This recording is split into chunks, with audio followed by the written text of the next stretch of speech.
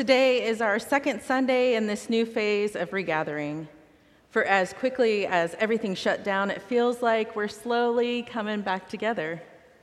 In this spring of 2020, when the bishop asked us to not meet together in person, I thought that we would pause for a short time, get policies in place, and then be back together pick up where we left off before Easter. Also in the spring of 2020, I thought I was super sick, scary sick.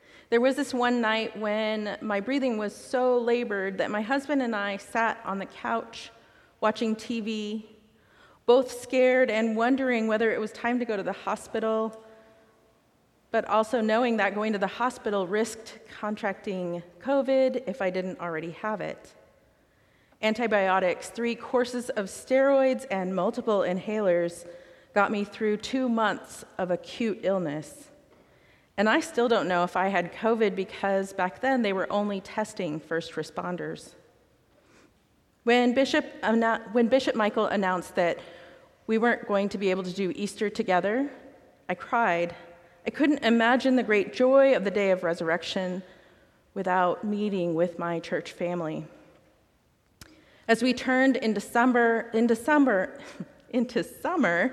I was exhausted, but I felt like I had some understanding of how to do this, whatever this was. I kept my anxiety a constant companion, regularly fed.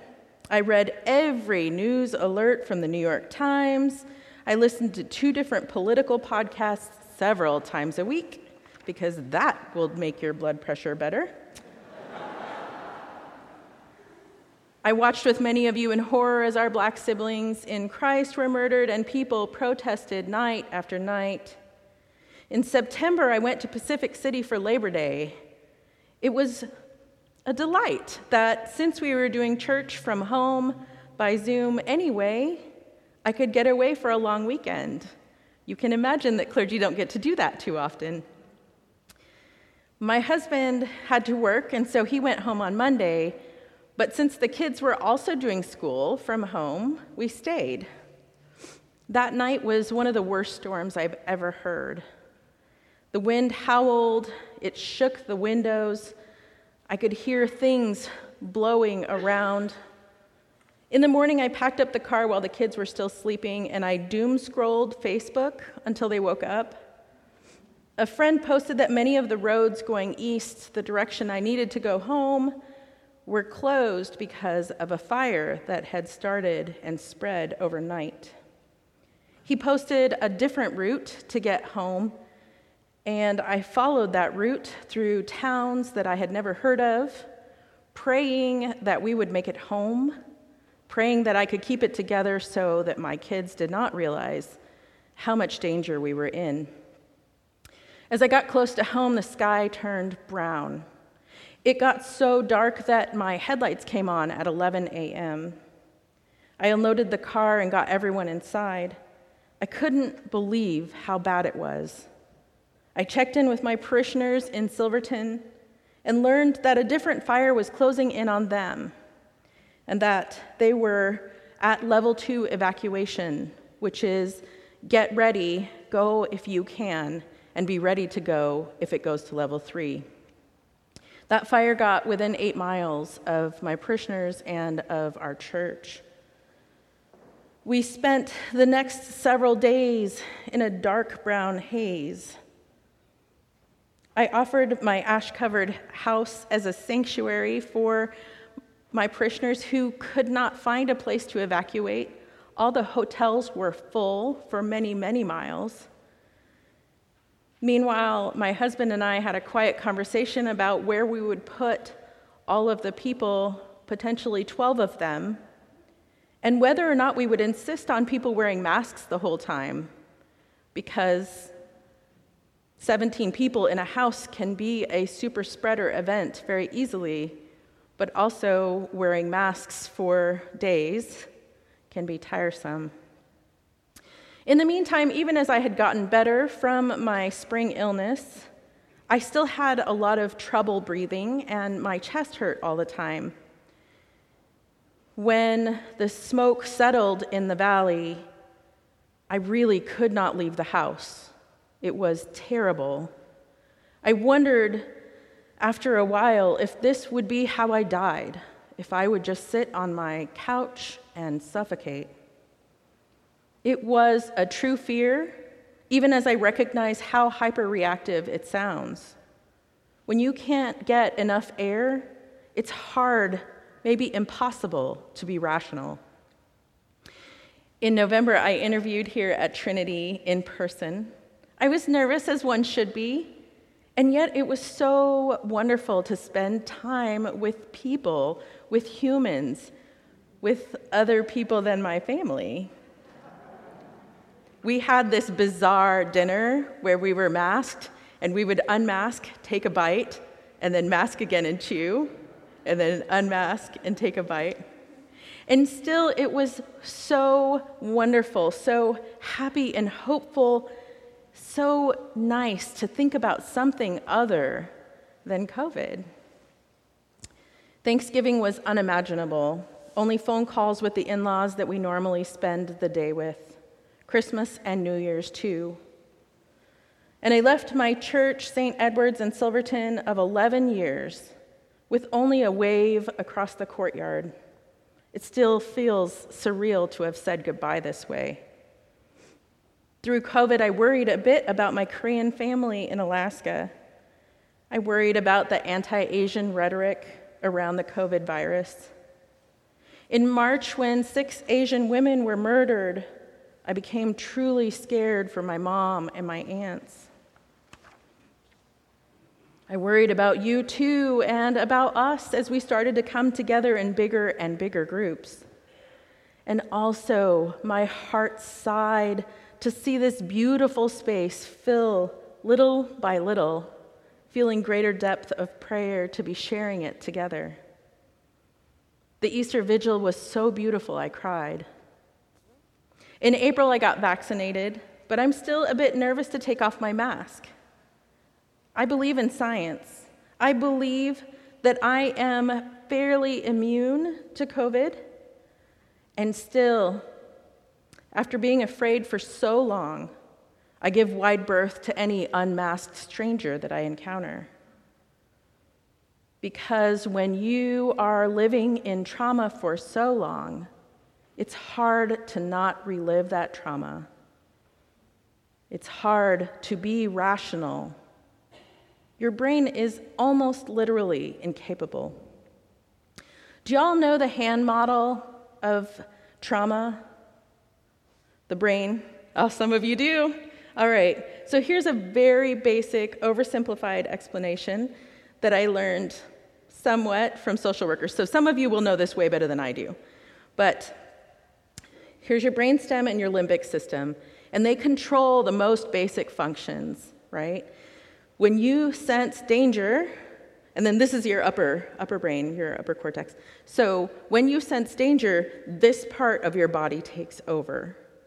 It floods your body with adrenaline and cortisol and other hormones and raises your heart rate to get oxygen in your body so that you can outrun the bear that's trying to eat you. It chemically inhibits the muscular, vascular, digestive, and reproductive systems, as well as the frontal cortex. So it shuts down digestion, growth, sexual development, learning, and memory, and over time will shorten people's lives. As the emergency passes, your body releases hormones to stop the alarms, but that takes a while. When the cortisol and adrenaline have decreased, your upper brain is able to engage, and this is where the complex stuff happens. Fine motor skills, new memories, empathy, deeper thinking, improved decision-making, and planning. It's where touch and language and art can really flourish. My kids learned a very simple version of this in school to give them language for when they are dysregulated, when they feel out of control. So the language they learned was that when you are out of control, you flip your lid, right? You've lost your upper cortex, and now you're living here, right? And there's no reasoning with this part of your brain. And when you're at this part of your brain, what needs to happen is that you need to feel safe enough to re-engage your upper brain. So this is not the reason place. This is the I'm scared and running from the bear place. And kids learn this in school so that when they have reached that moment, they have a simple hand sign. I have flipped my lid. And also so teachers can ask kids, are you here? Is this what's happening? In all likelihood, my story has triggered some of this anxiety for you as well. Because as personal as my story is, it is our collective story right now.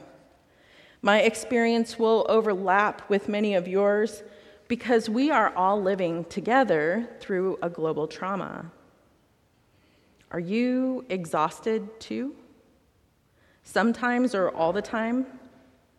Many of us have spent the last year afraid for our lives, for our loved ones' livelihoods, for the life that we had before. Except we are being chased by something that we can't see until it is too late.